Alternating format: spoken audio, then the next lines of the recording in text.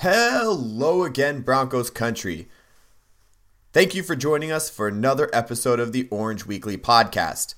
My name is Jared and I am back. I am back and ready to root on our Denver Broncos as we are meagerly staggering through this season. Unfortunately, we could not get you guys a post-game podcast, so on today's episode, we give you a special edition post-game and pre-game podcast all wrapped into one. David and myself will talk about what happened in that Kansas City game and will we ever bounce back from it. We also give you a little bit of heads up on what we think about the Emmanuel Sanders trade, Joe Flacco, and what we have for the rest of this season and how we should go forward. So please, stay tuned, listen in, and enjoy. Orange, man. I'm rocking orange, man. Hey, always gotta rock orange, that's just how I roll. I'm rocking orange, man. Word up, I'll be rocking with the Broncos. I'm rocking orange, man. Hey, always gotta rock orange, that's just how I roll. I'm rocking orange, man. You see it, I'll be rocking with the Broncos. All right, welcome back to another episode of the Orange Weekly Podcast. My name is Jared. I'm here with one of my co-hosts, David. Unfortunately, Matt could not be with us today, but I'm back, and I think that makes up for it, right, David? Well, that's certainly something, Jared. I can agree with you that it is much better to have you here than to have just me, or Right. especially just me talking as if there was another person here, but there wasn't. That would be awkward. So to have you here is literally better than having me sounding schizophrenic here. How does that? Is that what you were wanting to hear? No, you definitely beat around the bush really heavy there, but Yeah. especially since you almost kicked me off the show last week. I mean, as I recall, there was no almost about it. It was pretty explicit, but here we are, 1 week later, and we have bigger, much more important things to talk about, such as how terrible the Broncos look, and how Right. sad it's going to be for the rest of the season, but how much fun we're going to have despite all of that. Right, absolutely. You know what? It's tough, and Orange Weekly's been around for I think this is our fourth year maybe. Not I a don't even winning remember. season among them, I'll tell you. And not a single winning season, but we're here each and every week, and we're still rooting for the Broncos. We still have our Broncos hats on. We still got the banners flying, and we just have to keep pushing forward, and I think all Broncos country needs to do that. So we're going to. Unfortunately, we couldn't get you guys a post-game podcast this week, so we are going to do a special edition post-game and pre-game podcast. So we'll break apart as we have discussed this travesty of a football game that we saw last Thursday, and we'll give you a little bit of a heads up on what to expect when we play Frank Reich and the Indianapolis Colts coming up on this Sunday. So, David, let's start off a little bit of a recap. Yeah. And Yeah. and obviously I want to talk a little bit about the Emmanuel Sanders trade too a little bit later on, but let's start with this Kansas City game. Yeah. Well, and like you said, we're not going to get too far into this because I think everybody saw, basically. I think everybody was watching that Kansas City game because I think, like all of us at Orange Weekly, there was a little bit of hope in Broncos country that maybe this was going to be a game that we could come out and actually shock the world and, Right. look competitive and maybe steal one from the Chiefs. And then reality came, and reality came hard for all of us. And even in the first quarter when Patrick Mahomes went out and there was maybe not celebration in Broncos country, but there was at least this kind of sense of let's go now. There's no excuse. We got this. This one's in hand. We scored that first drive touchdown. Things were looking good from that point. Went for 2, which was an aggressive move that I think we all loved, even though it didn't work out. It's one of those moves, if you make it, it looks genius, and it looks like it's a coaching move you've got to go for if you're playing the Chiefs. This offense can score at any time. Yada, yada, yada. It didn't work out, and nothing worked out for the rest of the game after that first drive. We all saw it. Our offense be completely dismantled by a pretty uninspiring Chiefs defense. One that couldn't stop the run at all coming into this last week, and one that had a pretty difficult time stopping the pass, too. They shut down both very effectively. As I look over the box score, they had 9 sacks. They allowed 213... Yes, 213 passing yards to Joe Flacco. They allowed, let's see, between Royce Freeman and Philip Lindsay, they allowed 71 yards rushing. And, I mean, you can't win a football game that way. When you put up stats like that, you should lose 30-6. That's exactly what the final score should look like, and that's the kind of effort they put out there. The defense slowed them down for a little bit. They were able to kind of throw things off a little bit for Pat Mahomes, but and Matt Moore as well. But too often they were put in just impossible field position battles, and quite frankly, by the end of the game, when they were getting decent field position and pinning the Chiefs back a little bit, they were out there on the field so much that there was nothing they could do. They were exhausted, and the Chiefs were able to find holes in that defense and just march down the field.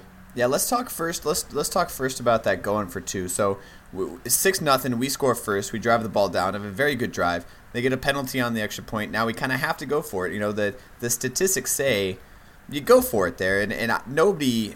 I'd like to say nobody. I'm sure there's a lot of angry fans out there that wanted that extra point, but I mean nobody really doubted going for it at that point. I think everyone was really excited, like you said, against the Kansas City team.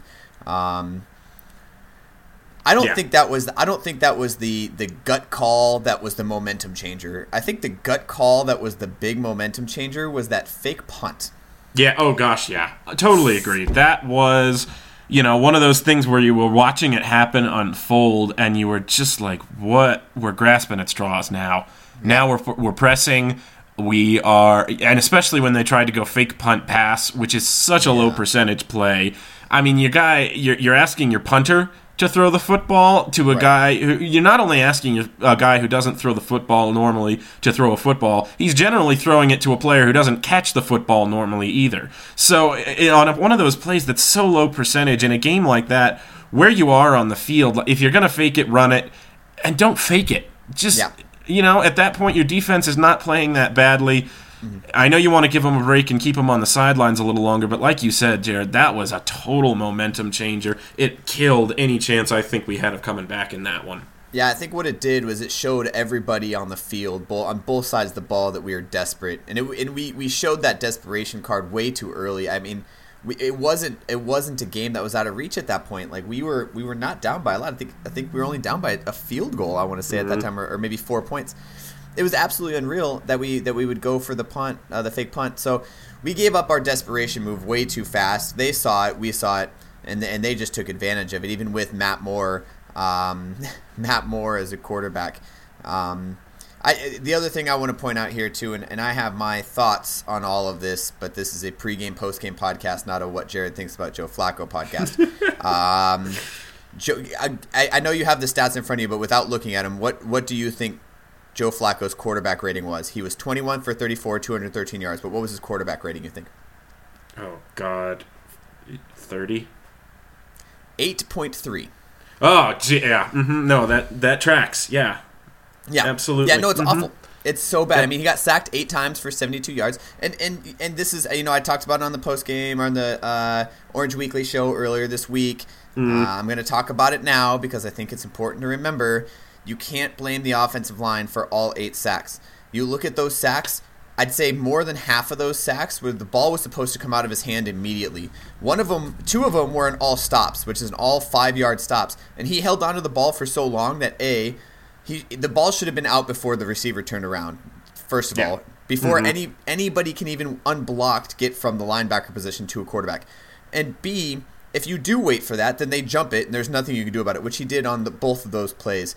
I do not like the play that Joe Flacco is showing right now. I do not like the fact that he's holding on to the ball as much as he does.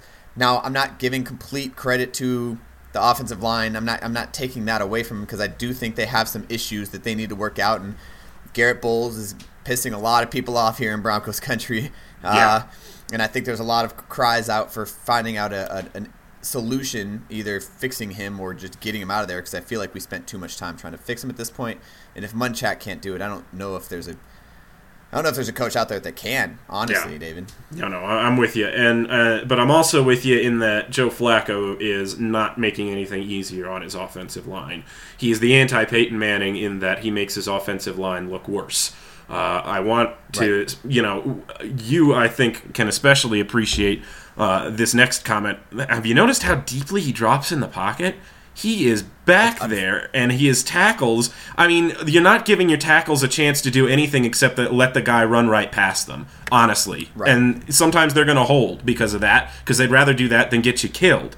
The other thing is his total, it seems like an outright refusal to recognize and call out blitzes. And they faced a lot of those against this particular defense, the Kansas City defense, which doesn't generate a lot of pressure with its front four. And those defenses got home. Those defenses those blitzes went unblocked a lot of times because the protection wasn't called out correctly.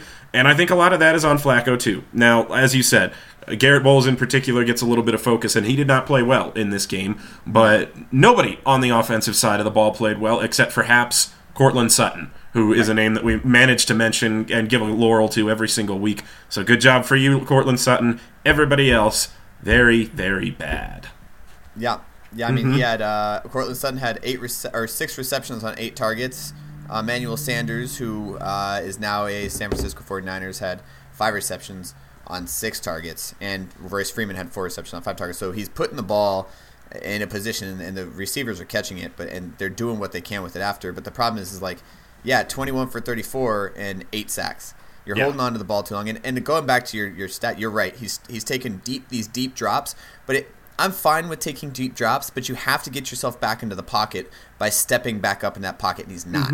He's taking his deep drops, and then he's sitting there. And I don't know if that's a system thing. I don't know if that's something that he's not used to, that he didn't have in Baltimore, or, and this is another thing, he's worried about the injury bug again. Anytime a quarterback gets injured, it's very difficult for them to come back and be able to step up into a pocket where you have 300-pound guys collapsing on you, all wanting your head for dinner. So it's a difficult thing to manage, and you know what? Maybe that's in the back of his head. I'm not sure what's going on, but I'll tell you right now, at this rate, Joe Flacco cannot be our answer to anything. And I know there's a lot of people out there that have been crying this since the beginning, since we got him in the first place. He's a placeholder, but for who, David? Well, that's it. And if it's Drew Lock, it's got to be soon. And unfortunately, it's not going to be that soon. If John Elway has anything to say about it, he said just this week, actually, the update we got on Drew Lock was not ready to return to practice yet. Yeah, so eligible because we're now 2 weeks or however many weeks removed from him as being able to be removed from the injured reserve list. So he's allowed to practice 2 weeks before he comes back, I think, is the rule. So he's eligible to practice this week, but John Elway came out and said this week he's not ready yet. We're not going to have him back at practice yet. So it's going to be a little more time, and that's the last thing I know that Broncos country wants to hear right now. But for better or worse, and it's probably going to be worse as we, as I kind of segue us into our preview for the next game. It's not going to get any better coming up against Indianapolis. They've got a fast defense, and we could be in for another very long day on Sunday, Jared. Yeah, let's segue into the new game also with what happened in between the two games and the trade for Emmanuel Sanders. Ooh, that's a good point. Let's not blow past that. Yeah, let's talk a little bit about this because I know a lot of people want to hear about this and what the take is here. I think this is the best move for everybody involved. The Broncos, Emmanuel Sanders, the 49ers. I think everybody involved got exactly what they wanted. And it works out for everybody. There's no ill will from Emmanuel Sanders to the Broncos. There's no ill will from the Broncos to Emmanuel Sanders. It was just time to let it go. And Emmanuel Sanders is on a contract year this year.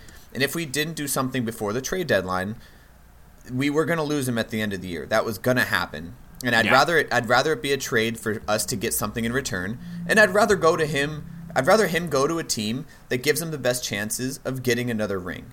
Mm-hmm. And right now, San Francisco is playing amazing football. Now, do I think they're Super Bowl contenders? No. I don't think that they're mature enough to be Super Bowl contenders. They're undefeated, so I can't take that away from them. They just got done beating a Rams team, which is a good team.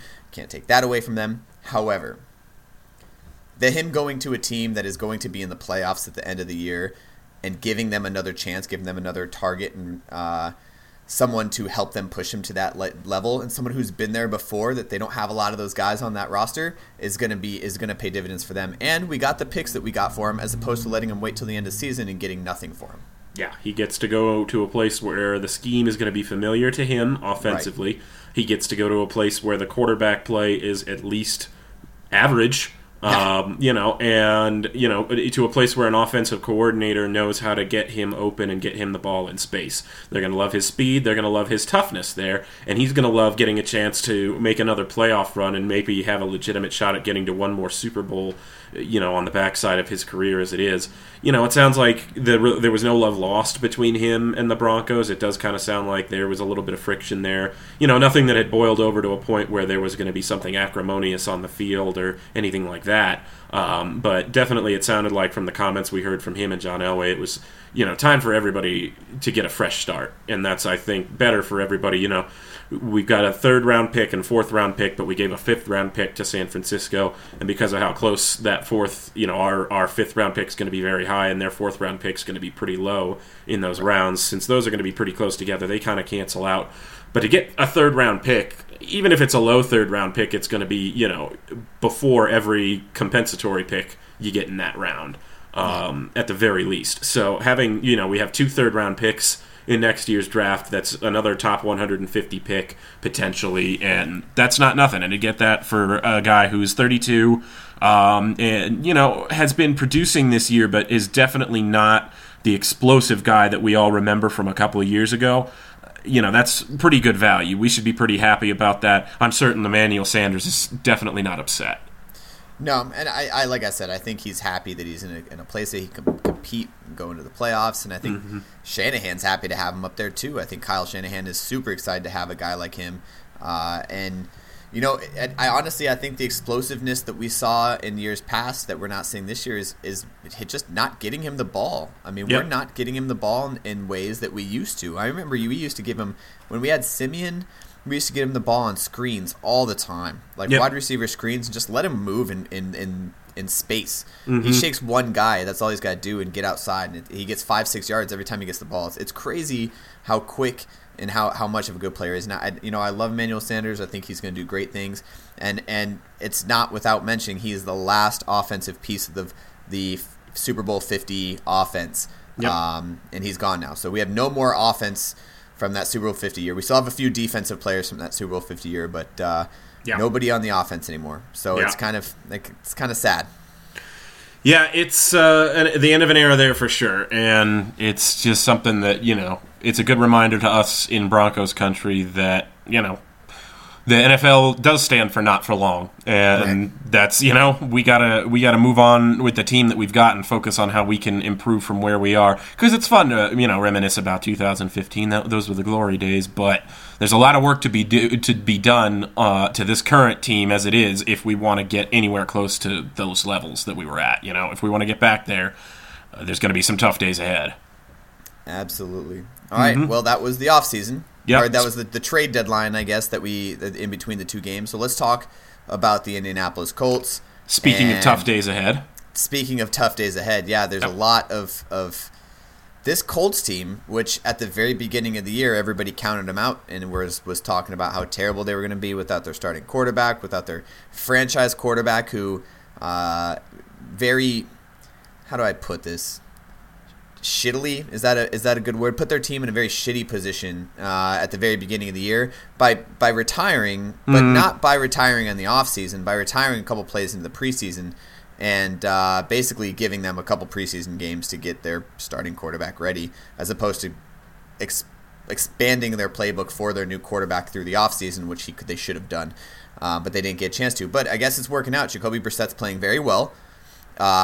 He's not flaming out like a lot of backup quarterbacks, like these guys that you're expecting to, and they're playing very good football. Their defense is scary, which is weird to say about an Indianapolis Colts team, but their defense is playing pretty well too, and we're coming in beat up, and we're coming in playing really bad. What do you expect from this game that we haven't seen, if anything, in the past from the Denver Broncos? Well, we haven't seen.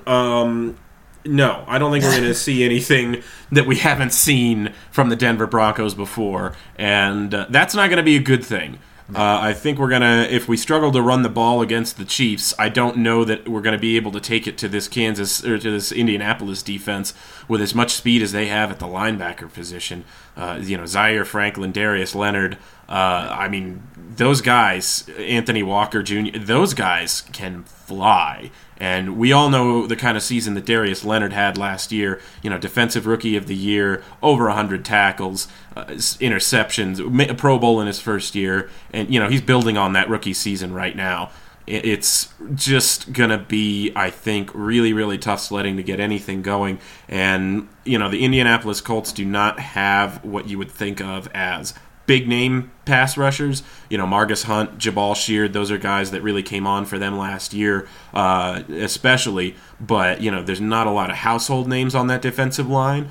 But, if Joe Flacco and the offensive line can't perform better than they did last week, I have no reason to believe that they're not going to cause trouble up front for the Denver Broncos this week. It's, they've given me no reason to hope that it's going to be good. Let me put it that way.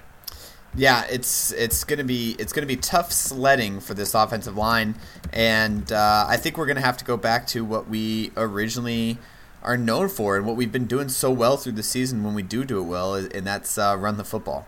Mm-hmm. We run the football well, and then we can open up the pass. But I don't know, and talking about that, play calling has not been bad. I don't think the play calling is the issue. I think the decision making is the issue, and that's what we're getting at. But I think we stick with running the football. We get our strengths, and we push that defensive line around a little bit. Try to run the football. But yeah, it's going to be tough against this defense. Like you said, some of these big name guys. Anthony Walker is their tackle leader, and he's been flying all over the football field when you watch him. It is amazing. Rock Ya-Sin is another one that's out there. He's playing an amazing football out there, and they're ready. They're ready. And from what we saw Thursday, it didn't look like we were. But if we come out and okay, now stay with me here. Like don't turn the channel. It's a podcast. So don't pause it. I don't know. Don't turn the channel. Mm-hmm. We have a chance to show that we're not as bad as people think we are. Mm. And I said that against Kansas City. I said that against everybody that we've played so far. But this is a chance to show, okay, either A, Indianapolis is overrated, which I don't think so, but B, we're a team that can go out there and perform when we want. And that's what would happen. If at the end of this game we end up winning, we have a lot of really good plays. I think we need a very, very good run game in order to do that. I don't think it's going to happen in the passes. We have a very good run game. We go out and win this game. Our defense is not on the field as often as they need to be. And we show that, hey, we pick and choose when we decide to show up. And I think that's what the ultimate goal is going to be at the end of this. It's not going to be like, oh, this is a good football team. It's a good football team when they decide they want to be. That is, I think, that is the best possible scenario for a 2-5 team at this point, I think. That is. We can perform sometimes when we want to. We can play games and win if we want to. It's just like you say, it's a matter of showing up and doing it. And, something I've been talking about, and I know we've all kind of been talking about on this show, is just how do you build on it week to week? How do you find success one week and continue to do the things that were successful for you that week, and then find new successful things to add on top of that as well? You've got to be able to not only take steps forward, but keep that step forward and take another step forward instead of just going backwards on the things that you were doing well last week. And unfortunately, that's what we saw against the Chiefs. Everything that they did well against the Titans, and really, there wasn't a whole heck of a lot. We just managed to, outgrind them.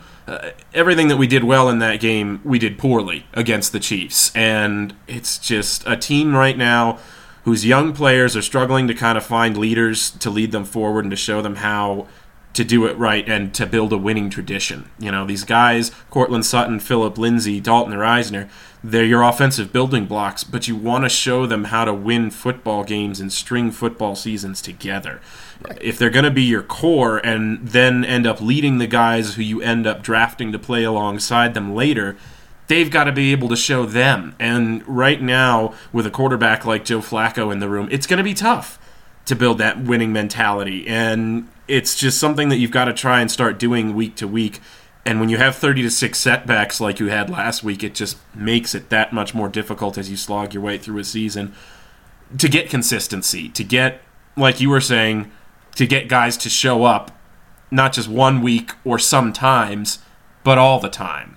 Right. And, obviously that's the fundamental difference between a winning and a losing football team. But we're just not there right now, and I'm at this point, I believed, and it stung, Jared. It stung me pretty deeply last week to believe as hard as I did, to call out, a Broncos win against that formidable Chiefs offense, and to just see them play like that. So at this point, I'm off the hype train until they give me, I'm not gonna get too bummed out on Broncos country, but I'll still watch. I'll still love watching the games. There's still great things to see and great players who are going to be coming up through the system, but it's going to be a kind of a chore for the rest of the season at the same time. Right. Yeah. So if we're looking at basic stats here, Indianapolis is a team who beat the Kansas City Chiefs a couple weeks ago on October 7th, 19-13. It came down towards the end. But we lost by a heavy margin to that same team without their starting quarterback. So we have to be kind of scared, and we have to be skeptical going into this game because we don't know what can happen with this Broncos team. It's been so inconsistent this year that I think that's the most disappointing thing for Broncos country. It's not inconsistent against bad teams. Like, we've been playing good teams very well, but then when we play, it doesn't make sense, and it doesn't. And I think a lot of us are very confused and scratching our heads at what's going on, but. And it makes it difficult for guys like us who like to do pregame and postgame podcasts to talk about the schemes and abilities and talk about how much opportunity we have there, but we only decide to use it, I don't know, scarcely. I don't know when. I don't know when they decide that they're going to come out. For all I know, we're going to come out and blow Indianapolis out of the water 30-6, like we got blown out by Kansas City. Yeah. And then if that happens, then we sit back and we go, man, what the hell is going on with this team? Like, right, we don't even know. Yeah, and that, at a certain point, that just makes it worse as the season goes along, right? Because it's like, oh man, they could beat any team in the league if they play like this, and then they just come out and play like absolute hot, stinking garbage for no reason. It seems like, it makes it seem like they're just not trying, and that's not true because of course these guys show up and try every week, but it just makes it that much worse for us as fans, Yeah. So Jacoby Brissett has only thrown 3 interceptions this year. Mm-hmm. Do we expect another one coming into this week? Because our turnover woes have been fixed-ish, and I think we're starting to get the turnovers that we need. Do we think we can stop the lack of interceptions that Jacoby Brissett's been playing against? And they've not been playing bad teams. No, and it's I think that we can probably get. An interception or two in there. I think the pressure's been coming along. Only 1 sack against Kansas City last week, but it's all coming together on defense, at least as far as the turnovers and the sacks are coming.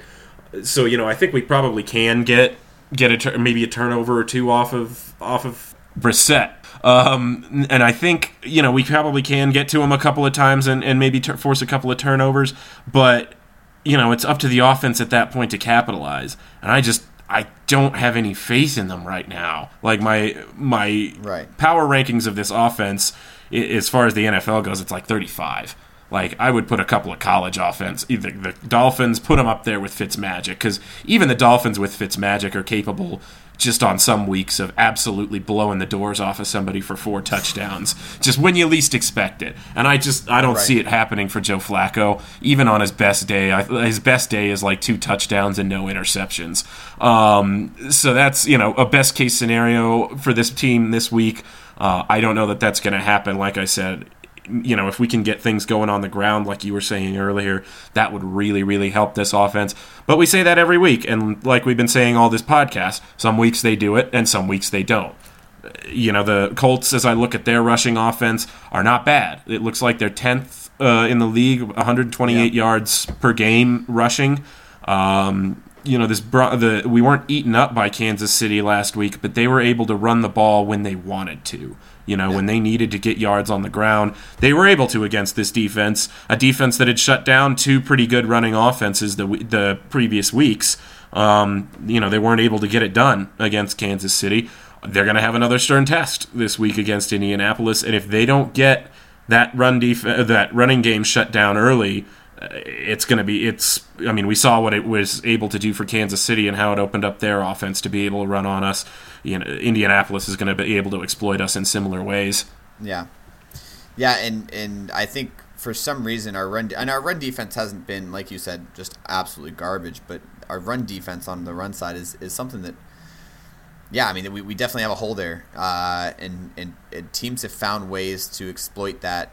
Unfortunately, because our pass defense, in past has been very good. And I still don't think our pass defense is that bad. I think we still have some of the top corners in the league. We still have Chris Harris, and we still have one of the best rushers. I know Bradley Chubb's out for the season now, but and Von Miller. And I think we have some pretty decent inside linebackers, which we've been missing for a while now too. Yeah. But Alex I think Johnson had another great game against Kansas City. He was one of the few bright spots too. And he's another one that is coming up and playing well, and on a meager, defense of a shell of what we used to have. Yeah. He's a good light to see him coming up and being a younger guy coming up and making the plays that he needs to make. That's another thing that we have going for us too. And as we talked about the Emmanuel Sanders trade, we have to start looking towards the future at some point. And at some point, we kind of have to give up on the win now mode because, I mean, we have a new coach. And that new coach has been taken advantage of a couple times. I know earlier in the season, there's been a lot of times it got taken advantage of. And momentum in this league is a lot, and not just game to game, but over the season, momentum is a huge part of this game. Yeah. We lost a couple really short, really close ones early on, and it puts us in a hole of started 0-4, and then it's just been hard to come back from that. And after a terrible loss, everyone's starting to throw in the towel, but. And I shouldn't say everyone. I know a lot of fans are starting to throw in the towel, talk about fire everybody and start over. And I don't think we need to start over and fire everybody. I still think we have a pretty good base to build off of. But we talked about at the beginning of the season, we have a very young coaching staff, and I think they're starting to get taken advantage of a little bit. And especially against a coach like Andy Reid. Mm-hmm. Andy Reid exploited the shit out of our team. Yeah. And that's unfortunate for games coming up because he basically gave a blueprint to, hey, this is how you destroy this team. Well, and that's it. And unfortunately, we've got, like you said, we've just got to deal with it as far as our rookie head coach and rookie offensive coordinator go right now. And, Vic Fangio is a guy who I think is going to pick up the intangibles of coaching. I think he's going to, he's a smart guy. He's a savvy guy. He knows the league, and I think he's going to get it sooner rather than later. But right now, like you said, that's just a mismatch for us against more experienced coaches. And you've got Frank Reich in Indianapolis, not a first-year head coach. I think he's second year now. Yeah. So, a guy who doesn't have a ton more experience, but like Fangio, has been in the league forever. And let's see, on they've got, is it Matt Eberflus? Is he a defensive coordinator? Yep. Okay, all right. I believe this is his first year, is it not? This is his second year. So Frank Reich brought over both his offensive coordinator and his defense coordinator. None of them have been in their positions before that year. Right. So we're coming up against a young coaching staff here, but a team that is confident right now.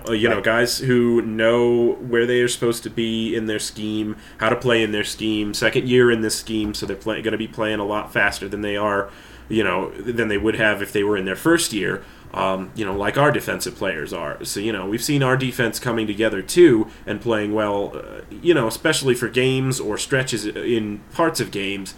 But you're like I said, you're coming up against an Indianapolis team that's had another year together. They're going to be playing faster, and it's going to be another tough challenge. There's matchups that you can take advantage of there, but they're going to kind of be fewer and further between than I think we would like. Yeah, and it's something that you have to think about going in this game, and I think you're right. We talked about that momentum piece. Mm-hmm. They have more momentum going in this game. They have more. Yep. Confidence, a lot more confidence, and that's something that we didn't see last week either. And we could talk about that a little bit. Where was the confidence? And I get that in a game that you're losing by that much, and people kind of just go through the motions, and we have this they call him Joe Cool when it goes in there. But when are we going to see that fire? And can we see that soon? Or have we given up on the season? Because it almost looks, if you watch that game towards the end of the game, it looks like the whole team gave up on the season. It was like, you know what? I get paid too much to be here and get taking these hits. Yeah, no. And honestly, if you're waiting to see that out of Joe Flacco, we're going to be waiting a while. It's just not who he is. It's not who he's ever been as a QB. And it's certainly not, I don't think, who he's going to turn into on what is absolutely the back nine of his career here in his second, with his second NFL team in his 30s. It's just, not going to be a career renaissance for Joe Flacco. I don't think he wants it. I think he wants to get a paycheck, and, he doesn't have anything to prove to anybody anymore. He's got one Super Bowl MVP, and that's more Super Bowl MVPs than you, me, or everybody we know will ever have. So, right. Yeah, at a certain point, I think Joe Flacco is that guy, and he's going to be that guy. And unfortunately for your team, that guy doesn't inspire a lot of emotion or fire or, get you riled up and get you in a mood where you can feel like you can come back from a 3-score deficit in a game and go out there and win a game. It's right. Just, it takes a special kind of guy to be able to do that. And, 90% of the quarterbacks in the league can't do it. But Joe Flacco is certainly not the guy who you want to try to do it. That's not going to work out for anybody. And that's why we heard, I think, one of the biggest reasons that we heard so many calls for Drew Lock to, start getting more involved and maybe start playing games when he's ready. It was this week was because we all saw that. We all saw Joe Flacco just kind of Joe Cool his way through that game and not give a damn, it seemed like. And it did. It spread to the rest of the team. You could see the body language of everybody. If our quarterback's not invested in this, why should we be? Exactly. What's in it for the rest of us? It sucks too because you need that leader that's out there, and I'm not saying he should go out there and yell at his players and get in their face, but there should be some sort of level of disappointment. Yeah, like there should be some sort of some burning fire in his heart that says, I'm not a man that can sit here and take this beating. There's got to be some sort of fire in there, and for him to just go to the sideline and sit there like it's a cool summer day, it doesn't seem like he even wants to be here. It seems like he's just there to collect a paycheck. Oh yeah, no, absolutely, and that's like you said, it's infectious. Once you take that top-down leadership approach, and you want that, you want your people to be following the quarterback's cue. Except when he does things like that. Exactly. If he's checked out, then you've got so many more problems. Because nobody's going to pay attention then. I don't care who your coach is. If Tom Brady's not invested in the Patriots, Bill Belichick's not going to get the rest of those guys invested. It's just not going to happen. And so I think what we're going to see over the rest of the season, especially if the guys aren't playing well in games, it may just become a little bit of a self-fulfilling prophecy as the season wears on, unfortunately. Yeah. So can we expect him to be a little bit more, I don't know, for lack of a better term, give a fuck this week? I doubt it. I really doubt it. I don't see any reason why we would see it now, honestly. What's he got to show us? Maybe I'm just a cynic. I mean, what about the fact that he's fighting for his job again? He's about to get uprooted by another rookie quarterback on his second team. Yeah, I don't think he's that concerned. I don't think he was thinking much past this season anyway. The way his contract is structured, I think Joe Flacco knew he was playing on borrowed time, just like the rest of us did. Frankly, I think he was going to be cut by the Ravens this last offseason. And, for sure. If the Broncos hadn't traded for him, he'd probably be backing somebody up somewhere for $8 million a season. It's, not making the $30+ million that he's making on his current contract here. Which, it's not... we signed him for. I understand. You know what? It's not my biggest concern because at the end of the day, it's not my money. But at the same time... the fact is, Joe Flacco, if he wasn't starting here, probably wouldn't be starting anywhere. And, for better or worse, that's the quarterback position as we're looking at it right now in Denver. We've got him, we've got Drew Lock, and we've got Brandon Allen, who is basically what you want to be a non-factor for this team. So it's you've got him and you've got Drew Lock. And if you've got a high draft pick, and we're looking a little further ahead than the Colts game this week, as we like to do on this podcast, what do you do if you've got a top 5 pick next season? You can't. Can you really afford to have a top 5 pick again and not make a meaningful attempt to solve your quarterback position? And which leads us back to the question of what do you have in Drew Lock? Right, and that goes back, like you said. $30,000 this year is way too much to pay a quarterback who has an 8.3 quarterback rating. $30 million, Jared. $30 million. If we were paying him $30,000. Sorry, maybe $30 million. My bad. $30,000 a quarter or something $30 million. like that. Yeah, $30 million for 8.3 quarterback rating. Look, I agree with you, and you know I've never been one. You've known me for a very long time. I've never been one to say put in the backup like just to see what he can do. But at this point, I don't think he can do much worse.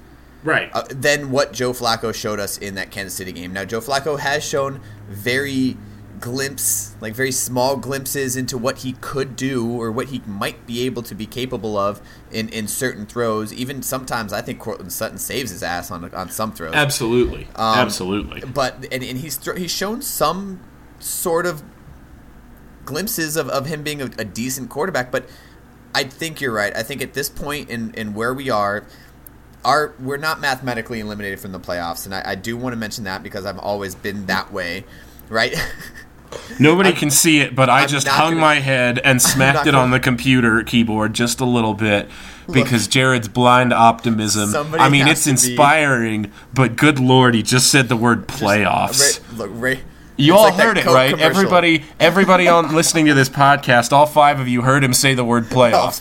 Please, if you did not hear him say that and it was just me, write to the show. Let us know because that's something I need to get checked. Look, there's still a chance of going 11-5 this season. I'm just saying. Boy. Oh, man. Okay. We can't throw in the towel quite yet. However, if we lose the next couple of games that we lose and we start getting that elimination or that playoff hope, hey, we're third in the AFC West right now, so there's still a chance. Boy, we are not mathematically eliminated will be Jared's battle cry until we are mathematically eliminated. And then I'll start calling for the Drew Lock to see what he can do. There you go. That's right. Great. And this kind of comes down. I mean, it's very similar, but not the same situation to what the Browns had last year, where they kind of ended up benching their starter, but it was pretty early on in the season. I think that was like 4th or 5th game to find out that oh my gosh, we have an actually decent quarterback in this guy that we picked up in the draft. But you're right. I think the biggest part is we're going to give this guy his chance with the starters and trash time of the season against good games, though. I'm assuming these other teams are going to put out their best guys and their best defenses. But I want to see what he can do because we need to know going into next year, as you were talking about that draft, what we have. Yeah. Do we have our future? Do we have a starter that we can play on? Or do we have another Trevor Siemian? Do we have another Joe Flacco? Do we have another, all these guys that we've... Paxton Lynch, Brock Osweiler. What are we looking at right now? Name all the quarterbacks that have started since Peyton Manning.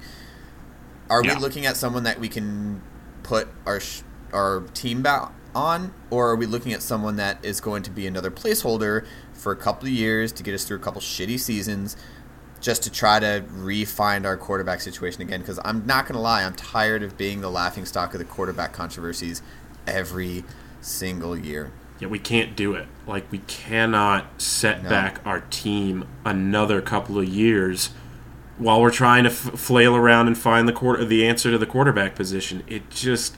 Because it's a self-fulfilling prophecy. It's something that will just keep on happening, and eventually you'll luck into an 8-8 season, and you'll think this is where we're turning the corner, and you'll end up drafting, 20th in the round, and you'll have one really big hole on your team, so you'll end up reaching for a guy 20th in the first round. Like Garrett Bowles, you end up reaching for a guy, and it just tanks the rest of your tanks a totally important position on your team for a couple of seasons. And you're right back where you started. And it's just this cyclical thing where if you don't figure out the quarterback position, you can't figure out anything on the rest of your roster. It just will all... And the reverse side of that coin is how far it can, or how quickly it can fall into place once you figure out that quarterback position, at least on paper. Of course, it didn't work out for Cleveland this year. They got a lot of issues, but, the offseason they had...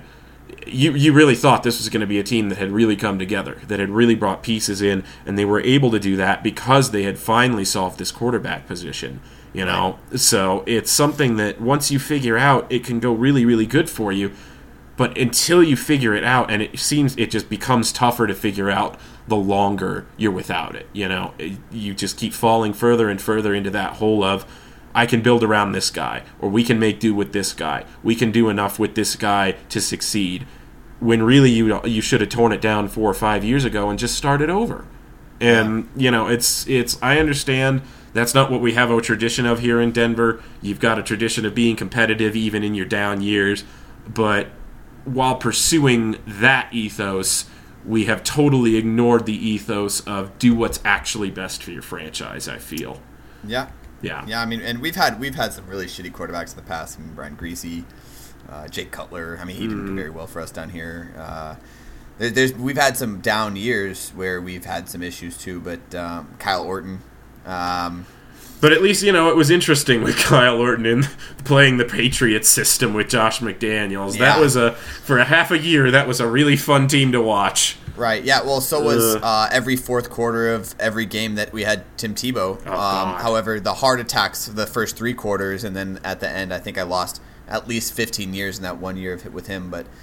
Sure, but I mean, we've had the quarterback controversy before. We're not immune to it, right? We are known for, we had our Elway, we had our Peyton Manning, but we're not immune to the quarterback controversy. And it's just as Broncos country is going forward with this season, seeing other teams be successful with their long-term answers to quarterback, and seeing the Patriots. I think that's everyone puts it out, right?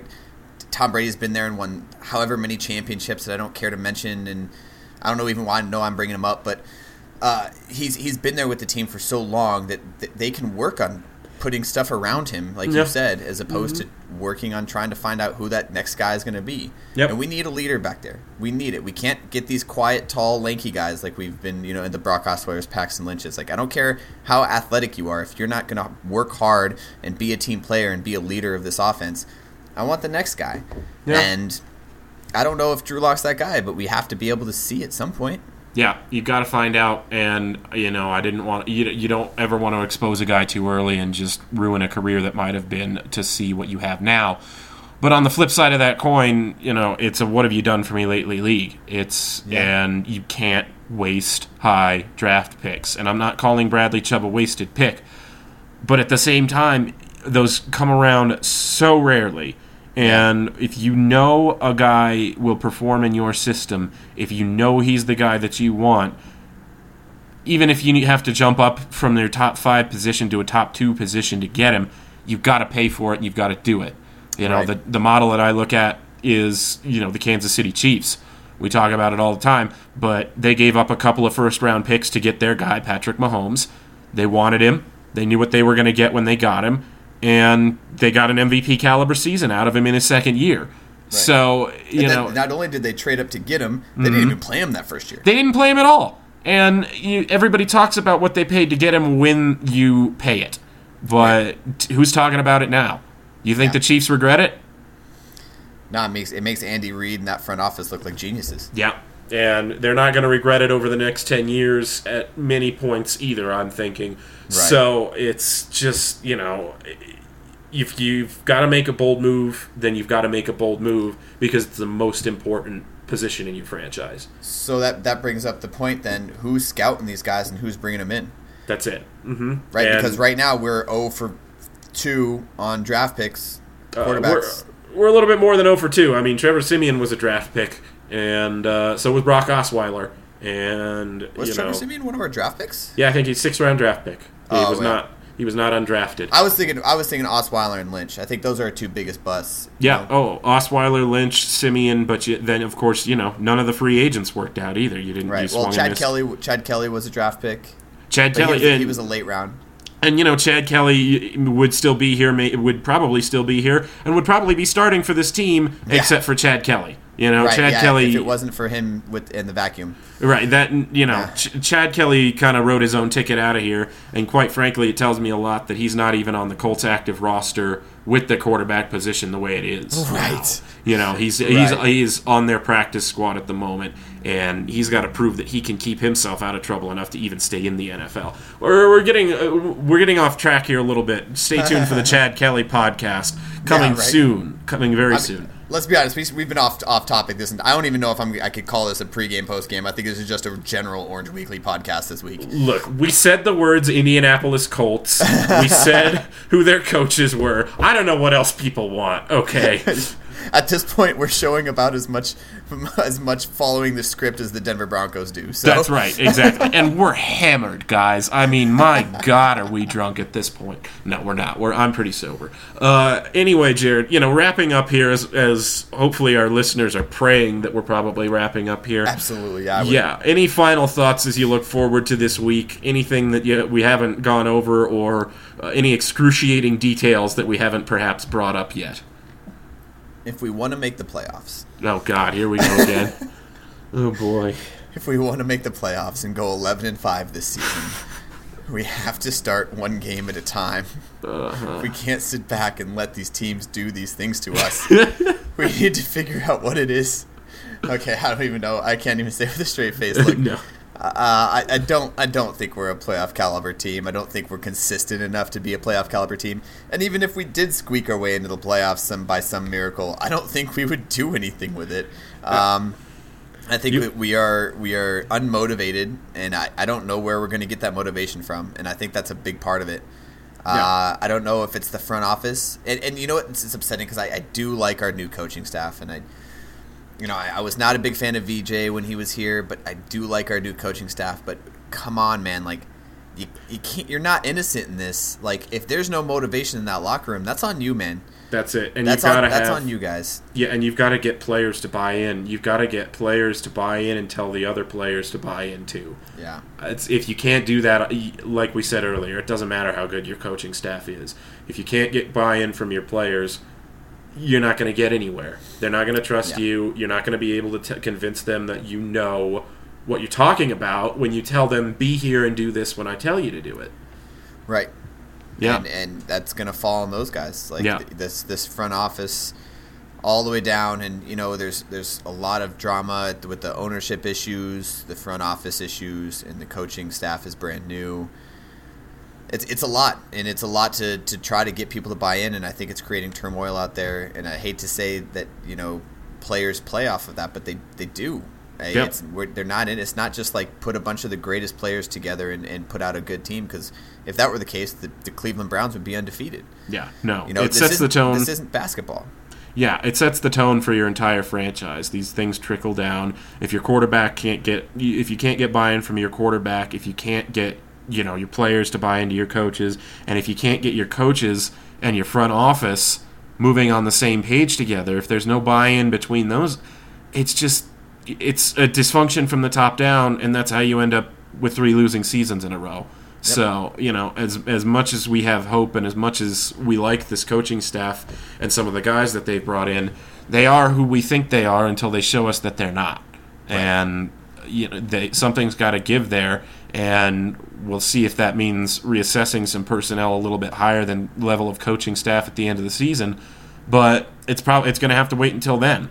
We'll just have to see what this team can do between now and then to mitigate those circumstances, or if they just make it a whole lot worse. Right. Yeah. Well, I'll tell you what, I'm bought in to the Denver Broncos. I have been for a very long time. I know you have as well. Oh, God, yes. Our playoff year is coming, and we're going to we'll get there someday. Finish strong. We'll get back someday, guys. Now, what do you maybe as we close out? Let's get on to score predictions, Jared. What do you think? What do you think? How's it gonna shake out for us this week? I think we look. Do you want my honest opinion? Or do you want my because I have both an honest opinion and I have an optimistic likely scenario. Throw them down there. Okay, so my honest opinion, I think they're going to beat us. I think they're going to beat us 21-7. Yep. I think that's probably my most honest opinion. I think we get another rushing touchdown, but we don't do anything for the rest of the game. Mm-hmm. Very similar to the last game. But I think in reality, there's a possibility we can go up and win this game 21-14, 21-17. I think we just have to score. We were having troubles in the. You know what? I'm not going to say 21. Let's say 20. I think there's going to be a lot of field goals in this game. I don't think we're going to be able to punch in the end zone. They have very strong red zone defense. I don't think it's going to be very difficult to punch in the red zone unless we get big plays. But I think it's possible that if our offense starts clicking and figured out whatever the crap we saw on Thursday night, that we can go out there and beat this team. I think our defense is capable for sure of stopping this offense. I think T.Y. Hilton, while scary, is not anything to Chris Harris. I don't think Jacoby Brissett's going to be able to do anything. I think we're going to get the pressure on him that we need to, and I think he's going to get flustered. But yeah, I'm going to stick with my likely / optimistic scenario. I think we're going to win 20-17. 20-17. I love it. I love you. Your optimism is so nice to hear. Broncos lose 24-10. 24-10. Yep. 24-10 Indianapolis. That is my one and only score prediction. That's it. That's all I got for you, boys. You're not giving me an optimistic one? There's no optimistic one. I'm good. Oh, yeah. Wow. Yeah. Okay. Yeah. Cool. Cool. Yeah. Yep. Jared's a little upset, but he's covering it, but really well. But I'm not flipping tables or chairs or anything right now. No, definitely not. But Orange Weekly staff is going to be here for you, Broncos country. We are going to be here for you through the rough times, and they're going to be good times again. They're going to come. We'll be there for you for those too. But we appreciate you listening. We appreciate you coming and tuning in every week to the pregame podcast, the postgame podcast, which this was both this week. Throw us a like, throw us a share, on Facebook, retweet us, visit our Patreon page, give us some money, guys. We promise we're not going to embezzle any of it. It's going to go directly back into making this a better podcast experience for you. Maybe we'll spend some of that money to just get some access with some Broncos executives and tell them, do better. Yeah. I think that'd be my better. note. I don't know how we use your money to do that, but we're going to find a way. Research. Yeah, definitely. Check out all our shows, the pregame podcast, the postgame podcast, like I said, Beers, Broncos, No BS show. Ragers, you've got to check that out every week. He's making a ton of money for everybody here at Orange Weekly. He should be making money for you as well. And am I missing and forgetting anything, Jared? We have a lot of stuff. Basically every night we have something going on. Orange Weekly After Dark. We have like you said, Beer Broncos No BS. The podcast, we usually have pregame, postgame podcast. Look, guys, thank you so much for sticking with us. We know it's tough.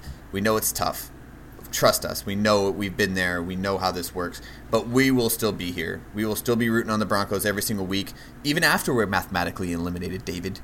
Yes, Jared. Yes, even after we're mathematically eliminated. Okay. So we'll be here for you guys. Thank you guys so much for listening. We really do appreciate it. Look, we could be talking to a wall, but we are talking to you guys, and we appreciate you guys listening and giving us your feedback. So, like you said, give us a share, give us a like, and check us out on our social media pages. But that's about it, man. Yeah, I think that's it, and we're going to be watching this week as every week. You'll be here with us next week, we're sure, Orange Weekly fans. So until then, we love you, and as always, go Broncos. Go Broncos. Orange, man. I'm rocking orange, man. Hey, always gotta rock orange, that's just how I roll. I'm rocking orange, man. Word up, I'll be rocking with the Broncos. I'm rocking orange, man. Hey, always gotta rock orange, that's just how I roll. I'm rocking orange, man. You see, I'll be rocking with the Broncos.